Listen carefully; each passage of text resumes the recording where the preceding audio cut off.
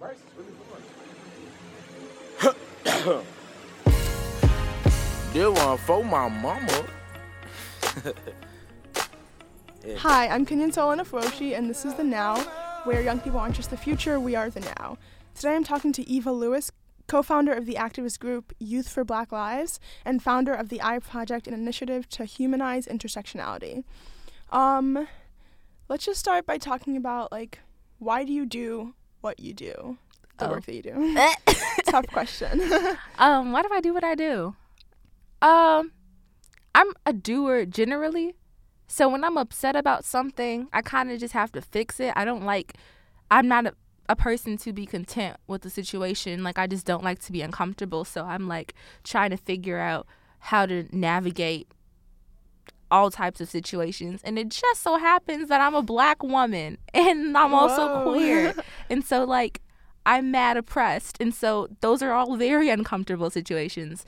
And because I'm uncomfortable and I don't want to be oppressed, I'm trying to fix it so that I can chill, or at least feel like I'm not being content. If I'm going to have to live this life under a system that is literally trying to kill me, I might as well fight it and feel less complacent. That's awesome. A lot of the work that you do is centered around intersectional feminism and inclusivity and feminism. So for listeners who don't know what these terms mean, could you define or describe them in your own words and then talk about how they became a part of your life, how you first got introduced to these ideas? So intersectional feminism was founded by Kimberly Crenshaw.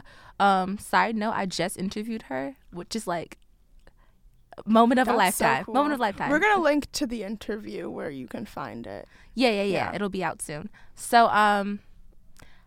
now I have a better understanding of what it is. So literally she was saying, she literally thought of intersectional feminism because of her place as a Black woman. She's dang, I'm experiencing all of these experiences.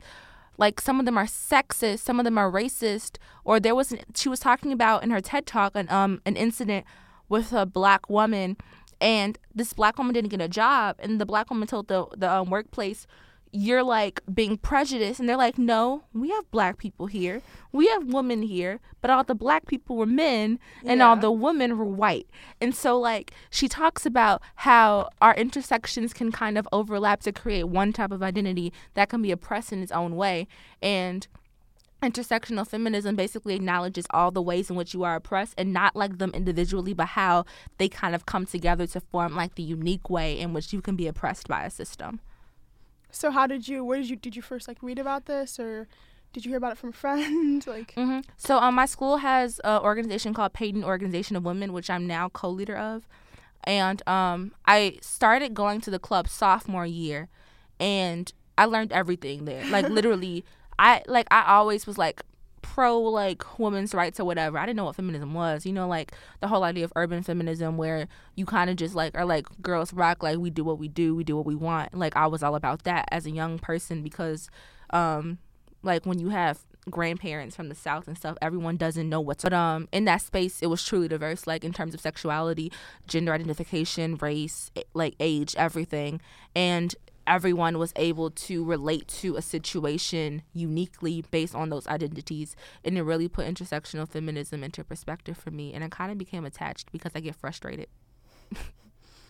Can you talk a little bit about the backstory of Youth for Black Lives and how that organization was founded and began?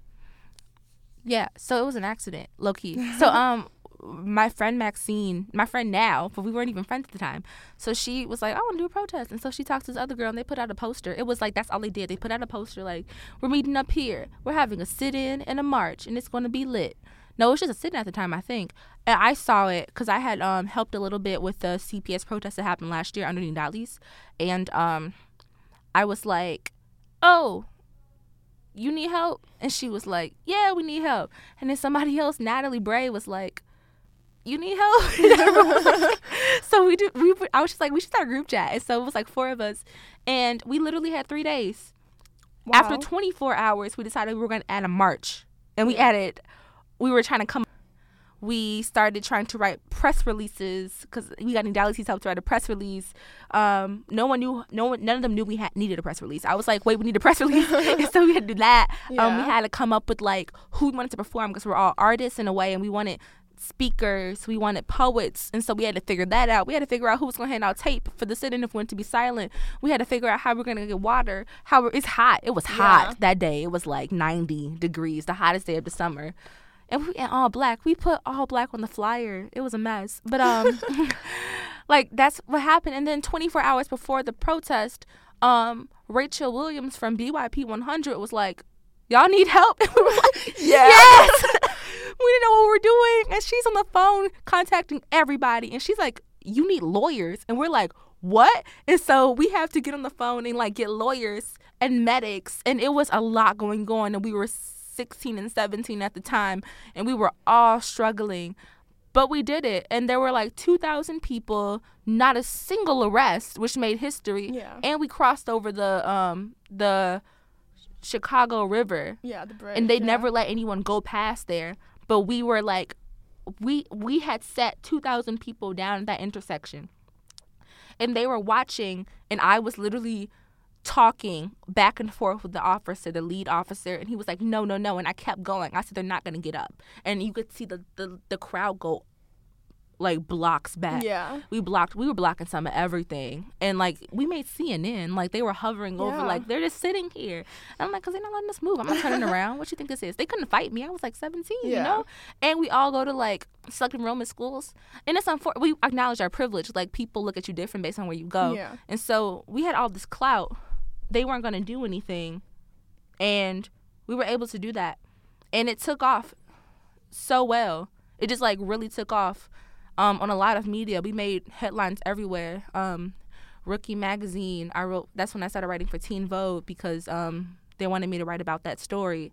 It was really wild and it was a life-changing moment. And we weren't trying to become an organization until we were like, oh, we should make a Twitter because we trended on Twitter, like #1. And some dude who went to the protest decided to make a Twitter in our name. And we were like, hold on. That's what happened. What? And it was then because we were like, oh, we need this name. And when we solidified that Twitter handle, like we finally got it back. We had to negotiate with this person. They were wild. When we did that, that's when we were like, oh, we should just be an organization. It was super random. And so we had another protest in August. We started trying to do advocacy work because we didn't just want to be activists. We wanted to be advocates as well. And we were able to miraculously pull off that meeting in less than 24 hours with Superintendent Eddie Johnson, principal of Mayor's High School, and Alderman O'Shea, after the city was basically begging us not to protest. We said we won't protest if we have this meeting. They were shook. They were super shook because we were in this room. And we were just like with our parents, you know. That was side-eye. It was a lot of side-eye. Yeah. A lot of side-eye. So yeah. That's cool. That's like an amazing. That's like fate. Like everything just coming together at the right moment. It was really funny. Yeah. I was like, oh, okay. Can you talk about what the difference is between an activist and an advocate? Because sometimes people think the two are the same thing. Yeah. Yeah. So I spoke at the United Nations for the first time in March, and we had to do like a boot camp before we like were able to be in there, and they taught us the difference between an advocate, an ally, and an activist. But they're all working towards the same stuff, but everyone just has different roles. So the activist is the person who is bringing attention towards the issue on the street, doing art. It can be, activism isn't linear. Activism can be through a lot of activism manifests itself in different ways, you know?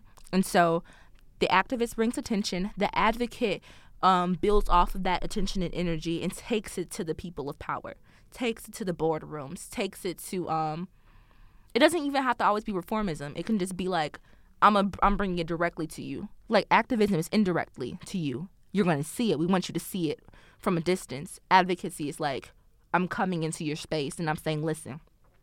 The ally is the person who is not affected by the issue, but stands in solidarity, especially for the safety of others. So Youth for Black Lives, the reason we were powerful is because we go to all these selective enrollment schools. We called our white friends and we said, listen, Like, every time it's only black people, stuff goes down. We need them to know that we're all together. And at our protest, there were banners that said Asian Americans with Black lives, hijabis with Black lives. It was a lot of different types of people out there, like Chicanx people with Black lives. And we called all these allies out here so that we would be safe and that we would be solid. And so, like, allies kind of, like, form the barrier wall. Allies are like, it's not just a singular issue. We're not going to, like, allow these people to be hurt. Otherwise, we're all going down together. What was your introduction to activism? Like, when I think about activism, I think about it, like, especially for, like, civil rights and for Black liberation, I think about it in the context that's very grounded in the past. And I think a lot of people do. They think, like, oh, I'm an activist for Black people, so you think of, like, oh, like Martin Luther King and, like, Rosa Parks, and I think a lot of that is, sometimes it can be, like, intentional so that people forget that there are people currently working towards these same goals because these issues aren't resolved. So where did you, I mean, it seems like it was kind of spontaneous. Did you ever think about activism as, like, a route for you before the creation of Youth for Black Lives? Yes, I was an activist before, for sure. I mean, the Art Project in itself is an activism through our organization. Like I said before, activism isn't necessarily linear, but the first time that I was in a space with activists and I felt like I was somewhat involved was in 8th grade. My mom took me to a protest after, I know it was for Trayvon Martin, but I can't really remember if it was after the verdict or before, but I know it was during that time. She just took me because it was a church doing one, and they went down Michigan Avenue, and it was youth and parents, so it was a safe type of environment. They put all the kids in the front, and then the parents were trailing behind to protect, and so she brought me to that, and that was the first time I really saw, like, the people uniting, because I never, like, before you go to a school up north or downtown, if you're in Chicago's so segregated, you don't really, like, go downtown. So I was never in a space where I could see people protesting anything, just because everything happens to be so centralized. But that was the first time that I saw, participated. So it was cool. Oh, that's cool. What's a typical day like for you? Fitting in activism, art, going to a selective enrollment high school that's kind of really competitive. Just like, okay, let's see. Should I run through my day? Sure, yeah. Sure. I wake up at 5 in the morning. I'm, like, screaming on the inside. Yeah. I wake up at 5 in the morning, and I have to be out of my house by, like, 6:30. Takes me about an hour to get to school on CTA. Yeah. Get to school, hopefully on time. In the day, I have to, like, meditate on the bus because white people are wild, and I have to listen to good music. Yeah. Like, uplifting music, because going into a predominantly white institution, especially as a high schooler, when people still, like, people have lost their marbles in college, but people don't even have marbles to lose in high school, you know? So, like, you have to, can I curse on this show? Sure. Like, you have to, like, dodge the bullshit, like, left and right. So, I do that. Go through my day, and I actually have an independent study, so I have, like, an hour and a half every other day to work on the art project, which is really helpful, honestly, really helpful. So during that time, I run errands all around the school. My school is very supportive of me, and so they let me use, like, a lot of resources. I'll be popping into random classes, like, can I use this? And they'll be like, yeah. I'm like, I don't know. It's pretty cool. In this year, it's been really nice.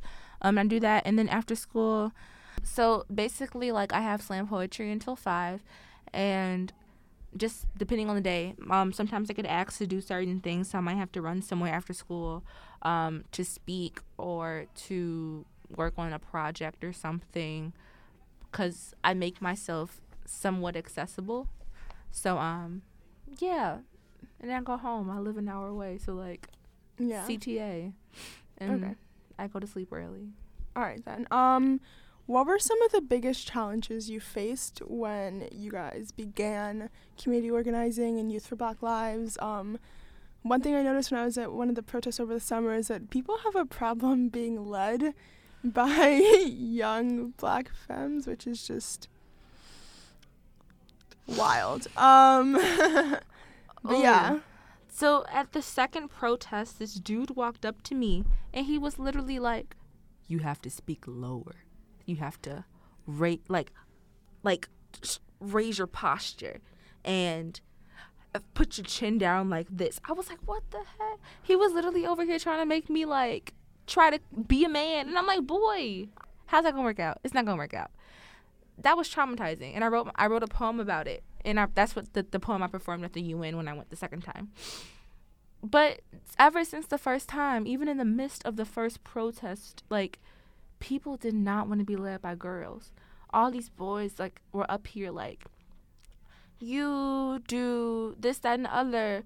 I don't trust you. Like, I don't know why you're here. And we're like, you came to this protest. Also, like, you didn't take the initiative. Right. This would be you in this position if you took the initiative. How you gonna get mad at me for trying? Makes no sense. None whatsoever. And, like, we face that all the time. I face that in all sorts of situations.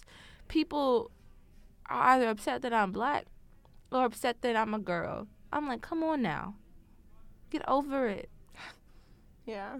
Do you just have to, like, you just have to deal with it? Like, you just have to. What else am I going to do? I can't, like, do anything else, you know? That's you just true. kind of persevere and, like, be comfortable in yourself and know that, like, you're not a burden and that you're entitled to this space as well. And remember that when people say stuff, like, when that bullshit flies, dodge it. Yeah. Left, right, left. Yeah, exactly. So you kind of talked about the process of organizing that first protest or sit-in and march over the summer.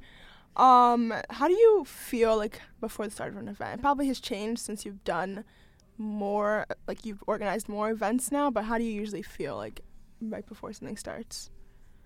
Anxious. Yeah. Always.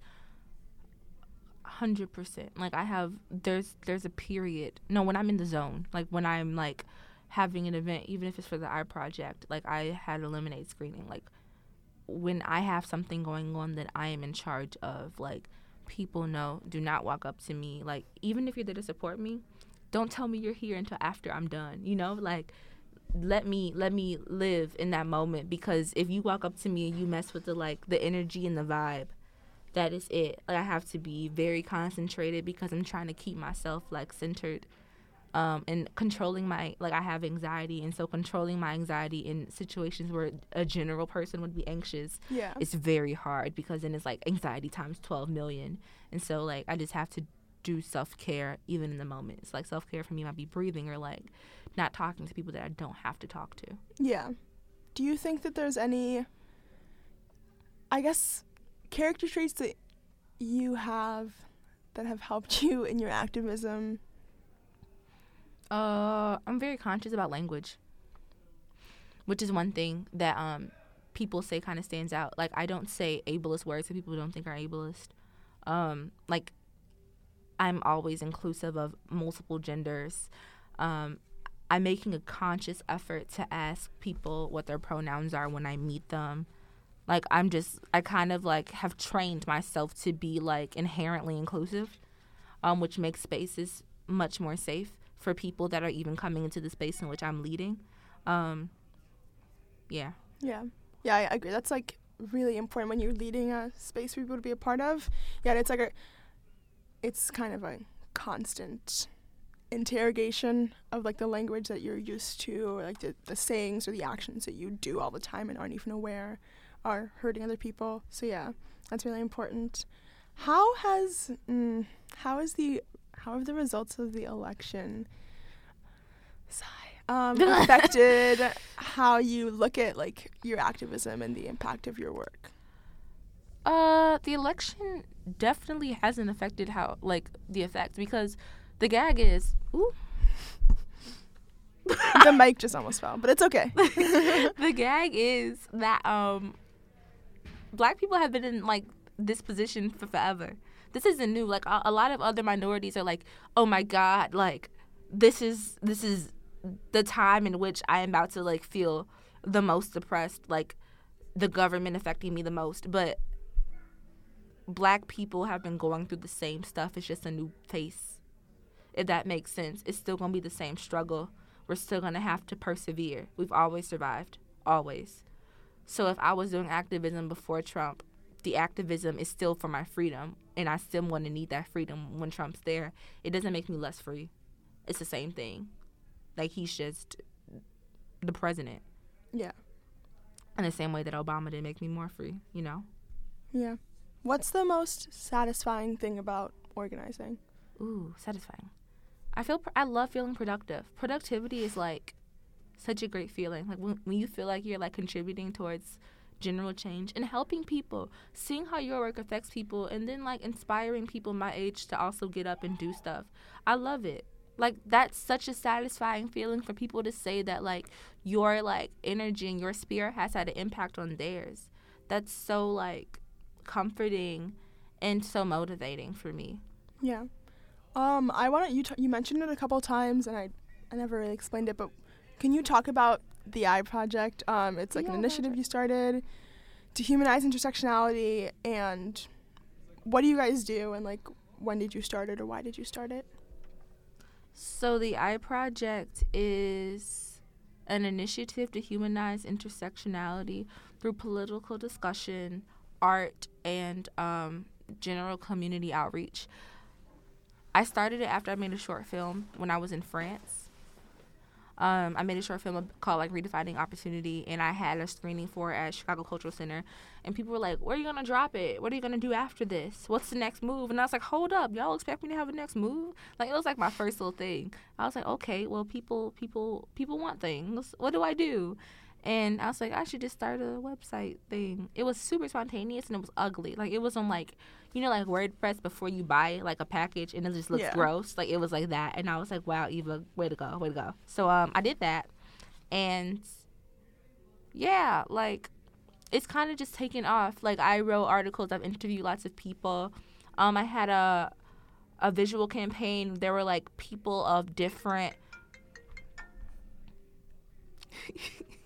There were people of different skin tones and body sizes, and it was really good. Like, I brought people together, and then there were people who made shirts, like, painted on shirts and everything from all around the city. I brought together editors, photographers, makeup artists. It was like a real coalition of people to work on this project, and I was like, wow, I should do more of this. And so the next thing I did was, the next big thing was a lemonade screening. Then I had an intergenerational panel of Black women, the oldest being 49, the youngest being 18, for that panel. So it was free. Everyone watched the screening. I sold food. I sold lemonade. It was cute. It was real cute. That's cute. And then people, like, heard all these Black women say, like, how it affected them or if it didn't affect them. And it was really interesting to see how, like, the 18-year-old is not content, because we're all like, we want trans inclusivity and we want this, that, and the other. But the 49-year-old is like, I would have never imagined this, you know? So it's like levels of content, like, shifting, like, as you go down the line.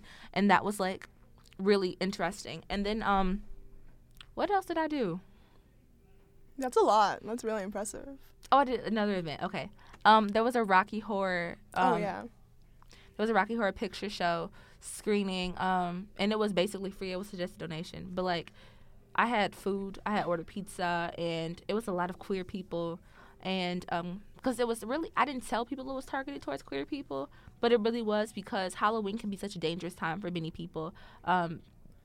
Such an offensive time where people, like, dress up, and, like, especially trans people, just people really come out of their bags for certain days of the year. And I wanted to have an event where people, like, with a staple that is important to people, where people could be, like, comfortable and safe. And so somebody came out in drag, dressed as Rocky. It was wild. And I had photographers and people. I had also, like, gotten costumes donated. So I had a rack of costumes and makeup artists there.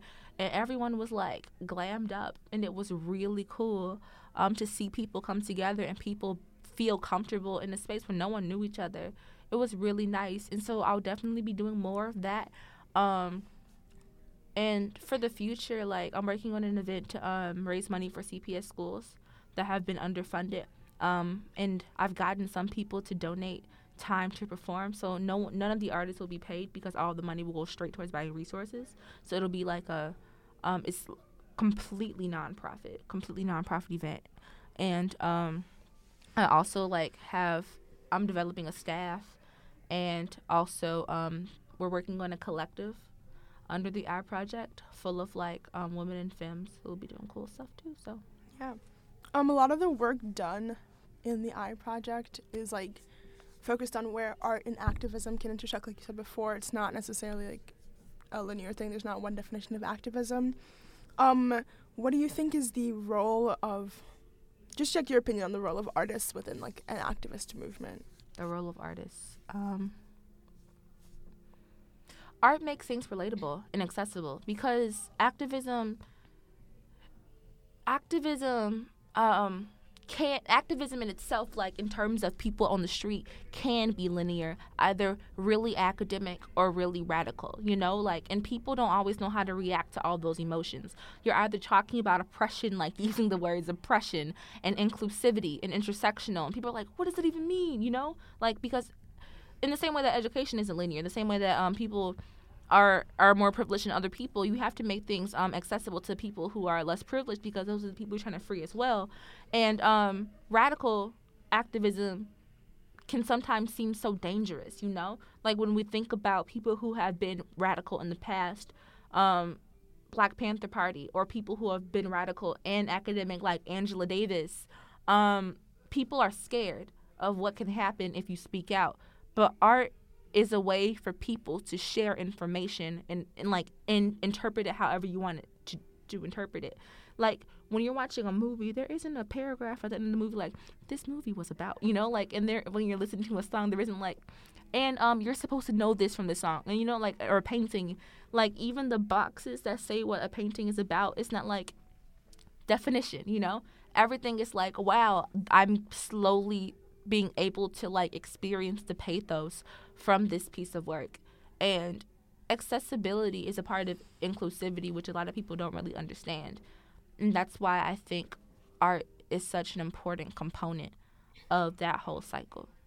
Yeah. How do you decide what events you want to do in the I Project? You just like are chilling and you're like, this would be really cool, and then you just, yeah. No, for real. like literally, I'm random. I'm really random. I'll just be chilling out, and I'll be like, ooh, that'd be cool. Or like something, I'll get like upset. It's every time I get upset, I think of something. Like my self-care for myself is productivity. So when I get upset, I think of a project, and then I'm like, I want to do it. And everyone else is always like, this would be cool if I did this, and they don't do it. Like I'm the type to really like do it. Yeah. So I remember coming up with lemonade, eating dinner.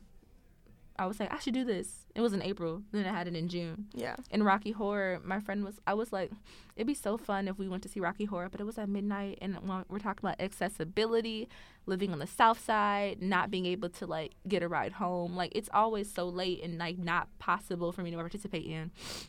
And we were like, we should make an accessible one. I had it at 6 o'clock. It was lit, for real.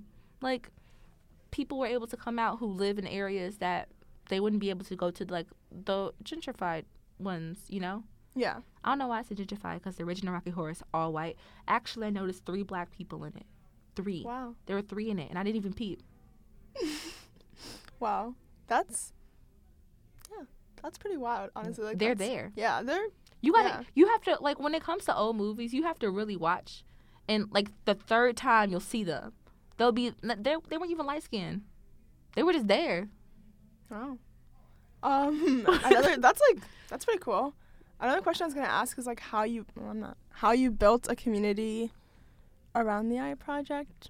This is like a logistical thing. Like, how did you get people to know about it? Like, just for people who are looking. Oh, like advertising. Yeah, advertising. Okay. Let me think. So, it was rough because.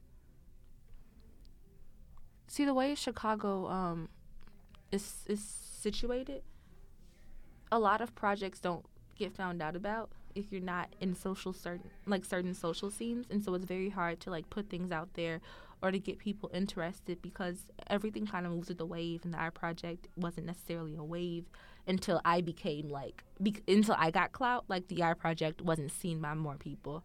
And so that was difficult. But I first, social media is important. Like, for our generation, social media is very important and useful. I made an Instagram and I made a Twitter.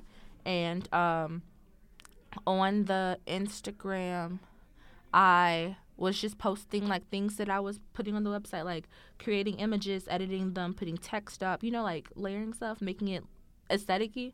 And aesthetic is also like a really touchy thing because like it's very hard to keep up an aesthetic, but I'm trying to do that too. Like that's another thing I'm working on. But I submitted, like I would email different people. So I did it to Art Ho Collective. Like, you know, they're like, oh, we'll put stuff on. And so when I sent them my nonprofit, I got like 200 followers. So that was when I got a really large follower count, because it was a platform where people were looking, people were interested. So you have to really target your audience. Like sometimes you just don't want to send things to people who have a lot of followers, but you want to send to people who have a lot of followers interested in the thing that you're doing. And we have like internalized oppression includes like not feeling like you can reach out to people. And I really had to get over that. Like, it's okay if you reach out to these people, even though they might seem like inaccessible and famous. So when I did the Kaleidoscope visual campaign, I was like, I'm going to be extra. I made a press release for it. It was like really extra, but I sent it to all these organizations that I really admired. And a few of them like put the link and stuff on their thing, and it was cool. So that's like, you have to really like overcome that whole like, this person is famous. Like, you see somebody on Twitter, they got 30,000 followers, you're thinking, oh, like, you know, like I can't do that. DM them. I do that a lot too, even for Youth for Black Lives. When we want to our protests retweeted, we DM'd a lot of people. We DM'd DeRay, and he was like all for it. Like, he does it every time now. Like, you really have to reach out to people that might seem inaccessible, because you never know who people want to support. The reason people don't support other people isn't necessarily because they don't want to. It's because they don't know you exist. You have to make sure people know you exist. Yeah, that's really good advice. Do you think there's anything particularly, like, what is particularly special about the moment we're in right now in feminism and in civil rights activism in 2017? Like, oh, special. I can't necessarily speak for society. I don't really, like, it's too early. It's like, what, January 6th? I can't really speak on the move right now. Or just 2016, 2017. I still can't speak on the move. I have no idea what the move low-key is like, everyone wants to be an activist, but no one wants to do the work. Like, that's the low-key move. The activism has become a trend, which becomes hard to notice who are your allies. Like, it blurs some lines. That's the real move, and that's not a productive move. But a productive move is that a lot of women of color are learning about womanism. That is a productive move. I just learned about womanism, and it's lit, and I identify as a womanist and intersectional feminist. Let's define womanism, because it's awesome. Yeah. Womanism is this idea founded by the great Alice Walker. Woo! She's incredible, absolutely incredible. And it's in a book called In Search of Our Mother's Gardens. The first page, I think, is the definition of womanism, her definition of it. Yeah, the first page, yeah.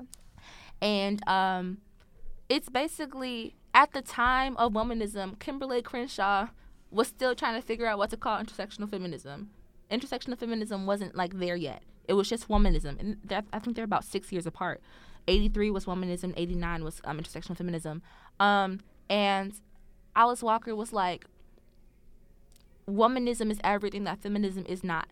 Womanism is the way in which women of color are affected by sexism, the way in which people of disabilities are affected, queer women, trans women. She was inclusive of every single thing, all classes, except white women. So a white woman cannot be a womanism. It was literally like, it wasn't even a counter movement. It was like, well, these are all the people you left out. Because even in itself, feminism, like, accounted for queer women. I don't know necessarily about trans women. I'm not that educated on that.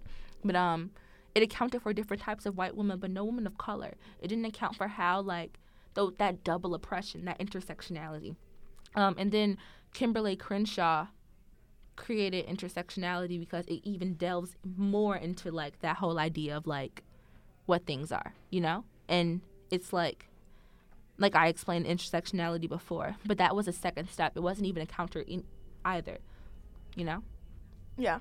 Who or what inspires you in terms of either their work ethic or just, like, the way they live? This can be a fictional character or a real person. Oh my God, I love Princess Nokia so much. Oh my God. Love. Oh my God. Yeah. I love her so much. She makes you feel so powerful and important, and she struggled. she's transparent with it too. Like, she doesn't pretend she's like so she's honest. been on it. Exactly. She's like, listen, like, I know struggle, I know oppression, I know what it feels like, and I'm up here. And I worked for it. And I'm going to let you know how I worked for it. And she has this thing called Smart Girls. And she makes it accessible for everyone. I was listening to her podcast, the new episode, the new season of Smart Girls Club this morning. And she's literally like, everyone said 2016 was a bad year, but my 2016 was bomb. And she said, this is all the stuff I did. And I was like, low-key, me too. Like, my first half of 2016 was rough, but my second half was blessing on top of blessing on top of blessing. Like, I have been blessed back to back. I've never experienced this much abundance, you know? And, like, she, like, being unapologetic about her brujeria, unapologetic about Afro-Latinx heritage, unapologetic about class, where she lives. She doesn't even live large. Like, she's chilling. She's really chilling, really being humble, really on the grind, being accessible when she tours. She was here in free concerts in Northwestern, right? She had a free concert. I don't know if it was free. I'm not sure. I don't know. I think it was free. You think it was free? Yeah. Okay. But I know, like, my friend's girlfriend opened for her. I think we know the same person. Yeah. Yeah. And then my friend like wrote about her for a paper, and she hung out with her. Princess He was like, oh, let's hang out. Yeah. Like, she makes herself so accessible to people, and she wants to help. She wants to be there, you know? She doesn't want to be over. She wants to be, like, with you. She wants to uplift everybody. And it's, like, in her inclusivity, you know? She's light-skinned, kind of. Like, she's got that hair, but you see the picture she takes. She did a photo set called Staircase I just saw. On Smart Girls Club, right? Yeah, on their Instagram. And, like, she's inclusive. She sees beauty in everyone. All of her videos. She's 100% inclusive of every type of woman of color, and that is wild. Like, it's incredible. She has that song. I don't know what it's called, but It's Mine, I Bought It. About the hair? Yeah, about the hair. And she lists out all these women of color and all their different hairstyles, and she's like, I love you all, and she's oh my God. Gee, you don't know. If you listen, we're if you in ever our hear fifties. this, Princess Nokia, we love you, and we're just grateful. And speaking of, like, accessibility, like, I look up to her so much. I write for Teen Vogue now, which is a blessing. Like, I'm on the payroll. It is a real blessing. Real blessing. I'm really about to try to interview her. Like, that is, like, trying to figure out who is going to help you get to where you want to be. Like, I never thought I'd be able to interview Kimberly Crenshaw, ever. It was a reach. Was that also for Teen Vogue? Yeah, that was a reach. When I tell you that was a reach, that was a reach. For real, a reach. She emailed me back 2 months later. I was like, oh, she just, I was like, I'm not important. And then God was like, listen, like, I'm telling y'all, like, people that you look up to, reach out to them. And then I had the interview, and then we talked half an hour after the initial interview about life. Like, and then she basically invited me to come up and, like, meet her when I go to Penn. That's so cool. We have to, like, breathe. We just had, like, that was kind of emotional. That was intense. I love her. Like, she's God. just she makes me, I already said that, she makes me feel powerful, and she makes me feel so possible. Yeah, that's it. So, oh my gosh. Like, people, empowering is one thing, but making that shit accessible, like, showing that path, being like, listen, like, I was listening her podcast this morning. She's literally like, I don't know if it was her life, but she was reading something. I think it was. She was like, I have been a stepmom. I have, like, been married. I started having sex at 14 years old. If you watch her documentary on Fader, her mom died and she was in foster care. She's been through abuse and back. She's been through everything. And then she's used it to enhance herself. And she's used it to build her spirit and then help other people build their spirits. And she even makes her brujeria, like, accessible. Like, she has healing spaces where she herself does, like, brujeria to cleanse other people in New York. Yeah. Like, that is wild. And it's everybody can come. All you got to do is, like, wear white. Or she'll provide clothes. She's raw. She really is, like... I've never heard of it. Like, never heard of someone being that raw. And it makes me, like, want to go above and beyond. It makes me feel like I'm in this womanism collective right now. The one I was kind of talking about. Like, we have a group chat. It's like 14 people, and it was really random. I said about a week ago, and you should join it. You should really be part of it. But, like, it's really lit. And this girl, I'm a say her name. Her name is Kara. And she was like, be the rupture. Yeah. And that's, like, that Yeah. really resonated with all of us, like, because I was like, oh, I can't dress this way, like I want to have an aesthetic, and I'm like, You because have to. Oh my God. like you Be the rupture. Oh my God. be the rupture, right? You have to. Wow. It's like, oh, no one's ever done it. I'm having a moment over here because Right. that's just. That resonated with me, and like that really resonated with all of us. Like, you be the rupture. You don't see it, you do it. You don't know how people will react. They'll react to you. Like, you be that rupture. You be that first. You be that disruption. And that is like, don't that resonate, G? It does. It just. Now I'm like, That's such a powerful, like, it's such a powerful thing. it's like a simple statement, but it's really powerful. Yeah. Whew. We out here. Yeah. This is like just another like logistics thing, but like, do you have a favorite environment to do work in that you like feel most comfortable, or do you just kind of make it work? To do work here. It depends on the work. What type of work? Be specific. Organizing. Organizing. So,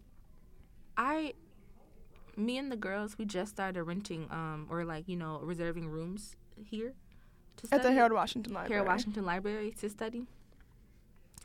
And when we're in the zone, like, we have our laptop, and we have our pre-planned notes, and we have our like printed out. We read a reading. We read The Master's Tools Will Not Dismantle the Master's House, or something like that, and it's by Audre Lorde, and we read that reading together, and like, we're in this space, and we're all learning together, and we're all working, and like being very diligent with our work. Like, that's when I feel so good, because it's like, I'm not just like being productive on my own, like getting stuff done, but I'm like being productive in a communal way. Like, these are ideas colliding, and I don't have a thought, but someone else has a thought, and it's just like, you walk into the room, you feel the energy. Like, we out here trying to talk about the difference between activism and reform, and then we start getting into sociology, like latent functions and manifest functions. Like, it just starts going. Like, being in a space with smart Black women is just like, I feel the most safe and the most productive when I'm with other people who value safety and productivity, and who are somewhat representative of me in some way. Like, to be able to, like, it's almost like looking in a mirror and seeing, like, what you can be and what you are being, Yeah. How do you think you've seen yourself grow since beginning the I Project and co-founding Youth for Black Lives? Growth. The I Project has definitely helped me realize that activism isn't linear, because I wasn't really calling it, like, activism at first. It was just, like, art, and, like, we out here writing. But it was, like, I really realized that activism is any way that makes social change, And so that whole idea of, like, something not being linear definitely stemmed from, like, the I Project.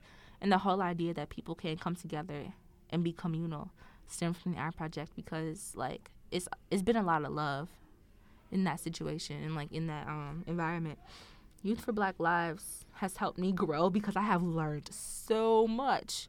I learned a lot about the city. I've learned a lot about activism in the city, activism in other cities, how stuff works, how to account for the safety of yourself and the people you're leading. Like, all of just those logistics. Like, you don't find stuff out online. You can't. Yeah. Like, who would have known you needed lawyers? I still can't get over that. That still shakes me. Yeah. So the rhetoric around Chicago this last election cycle has been really frustrating, really stressful to think about the way that the presidential candidates have spoken about Chicago. So I just wanted to ask, on a positive note, what are your favorite things about Chicago, about the city, and about your neighborhood? Favorite things about Chicago, the city, and my neighborhood. The first two are the same. Yeah. You're not wrong. You're not wrong. I was like, why does this make sense to me? I live in South Shore. And Michelle Obama lived down the street from my house and went to the school down the street from my house. I didn't go there, but she did. And I think that resonates in itself. Like, the first lady, this eloquent woman, the most productive first lady ever, in my opinion, black woman in the White House grew up in space. Like, you're not confined to the space you grew up in, but also, like, you have to uplift the space you grew up in. And, like, I have a lot of pride in South Shore because I wouldn't be the person that I am if I had not lived in that space. I wouldn't be humble. I wouldn't know. I'm grateful for my oppression. I'm grateful for my boundaries, because I feel like oppression really helps people appreciate, and oppression really helps people have a drive to help other people. What I love about Chicago, like how everyone's like always like Black Twitter is like great. Like, I feel like Black Twitter definitely started in Chicago. Like, our vernacular is great. We're so good at making stuff up to rejoice about and be together. Like, we have so much slang, and it's wild. Like, I talk to people from New York, and they're like, "What are you talking about?" And I'm like, great, thanks. I really enjoy our culture, Black culture, that is. I mean, everybody else kind of just appropriates, but it is what it is, you know. It's really rough being from Chicago because it's so segregated, but I appreciate so many different spaces. Like, I appreciate the fact that Back of the Yards is in existence. I appreciate the fact that Hyde Park is in existence. Hyde Park is a downtown for everywhere else. I don't appreciate gentrification, though. I appreciate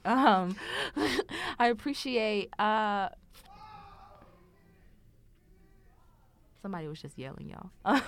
I just appreciate, like, each neighborhood's characteristics, regardless of gun violence, regardless of, like, what the news says about it, because there are some upliftings.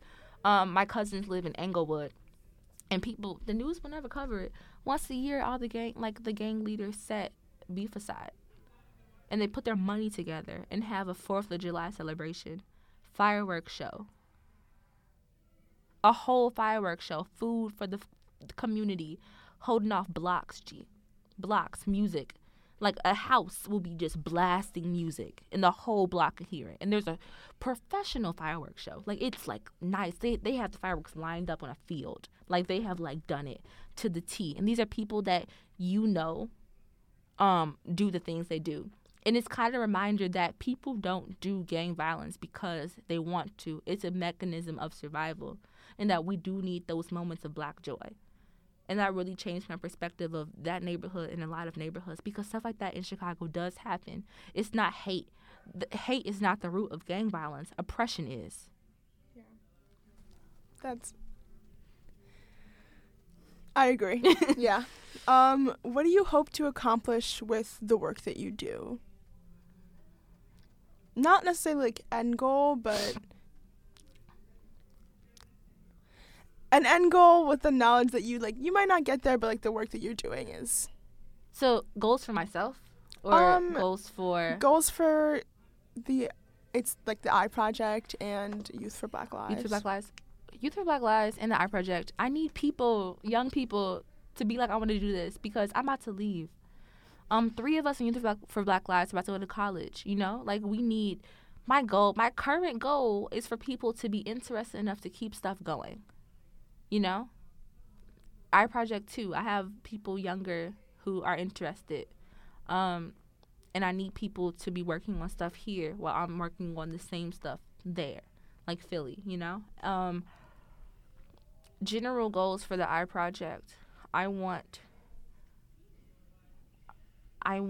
it to make things accessible in the way that we have been failed by a lot of, like, movements that claim inclusivity and aren't. Like Princess Nokia.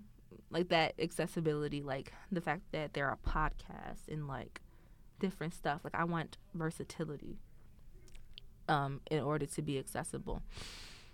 And I'm going to get a doctorate degree. And so I'm going to do both. I'm going to be educated, and I'm going to be doing activism, like Angela and Kimberly. Yeah. Even though Kimberly told me, Dr. Crenshaw was like, it's hard. And I was like, it's okay. It's fine. I'm going to do it. It's okay. She was like, are you I was like, yes. I'm sure. She's like, okay. I was like, what would you say to someone who's interested in getting involved in activism and they didn't know where to start? Yeah. First thing is, never settle for being under someone. Don't let somebody co-opt you. I'm not going to talk about specifics, but do not let people co-opt you. If somebody says, oh, we want to work with you, be weary. Be accessible, but also be inaccessible. You do not want people to take over your work and ruin your end plan.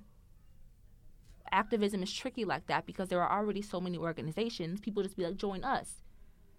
Don't join. Ask how you can be parallel. Ask how you can come in and work amongst and not under. That's how you have to figure stuff out. And you have to figure out what organization is for you, what's not. Read mission statements. You have to read those mission statements. You got to figure out like where people are at on that. Yeah. It's been very awesome talking to you. You're like knowing, like, you know. I'm learning a lot, honestly. And just to finish up, like, what should listeners like look out for in the future with you, Youth for Black Lives, the I Project? Looking out for? Yeah. The I Project is about to be back and bussin'. I say bussin' with like an N and then an apostrophe because it's about to be teed. And like we're about to have events.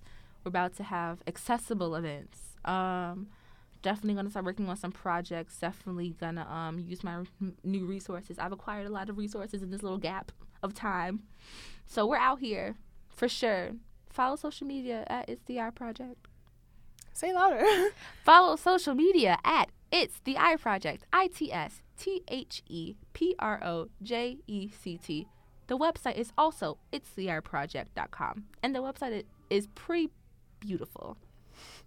I have edited it, so it's great. Since the first day. Honestly, I mean, like, the first day was rough. Yeah. What about Youth for Black Lives? Where can we find that stuff online? This is going to be a harder one. I'm just going to spell this one. It's on Twitter, Youth, 4, BLKLIVES. Yes. And then is there anything that we're looking out for? The Youth for Eddie Black Johnson thing? Oh, January 17th, we have a public meeting with Superintendent Eddie Johnson. There are reserved seating.